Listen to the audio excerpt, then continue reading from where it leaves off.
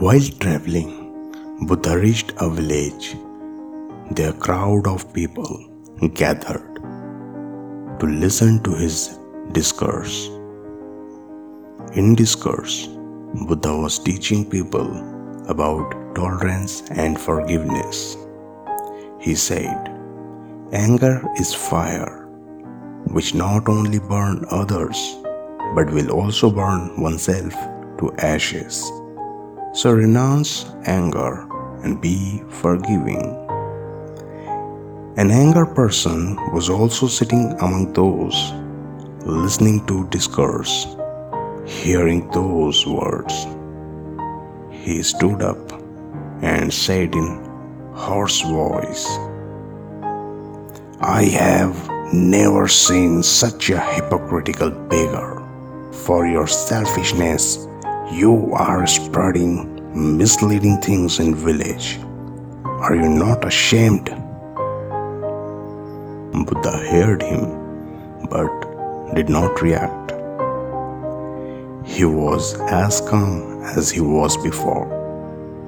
Seeing this, that person's anger increased, and he went away after spitting on face of Buddha. Still, Buddha remained calm and finished his discourse. Later, along with his disciple, started to walk toward another village.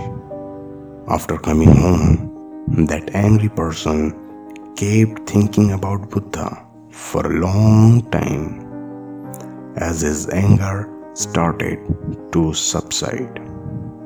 He started to repenting, thinking about what he said and did to Buddha. He immediately went back to place where Buddha was giving his discourse. But he got news of his departure. All night, the man kept cursing himself. Next day, he went to neighboring village, looking for Buddha. There, he found that Buddha was giving discourse to people of that village. Seeing Buddha, he went to him and grabbed his feet, weeping, and started apologizing to him. Buddha looked at him in amazement and asked, Who are you? Why are you apologizing? Get up. Man replied, You don't recognize me. I am the same person who misbehaved with you yesterday. What I did was wrong. I have came to ask for your forgiveness. Buddha calmly said, Brother, yesterday you were talking about has passed. I have moved on, leaving all the incidents and things of that yesterday. Now I am present. You are staying in yesterday. You have repented of what you did yesterday. Your heart has been purified. Now leave those things there and come in present and improve your present by doing good deeds. Why to destroy your present by remembering the past? Hearing those words of Buddha, tears started flowing from the person's eye.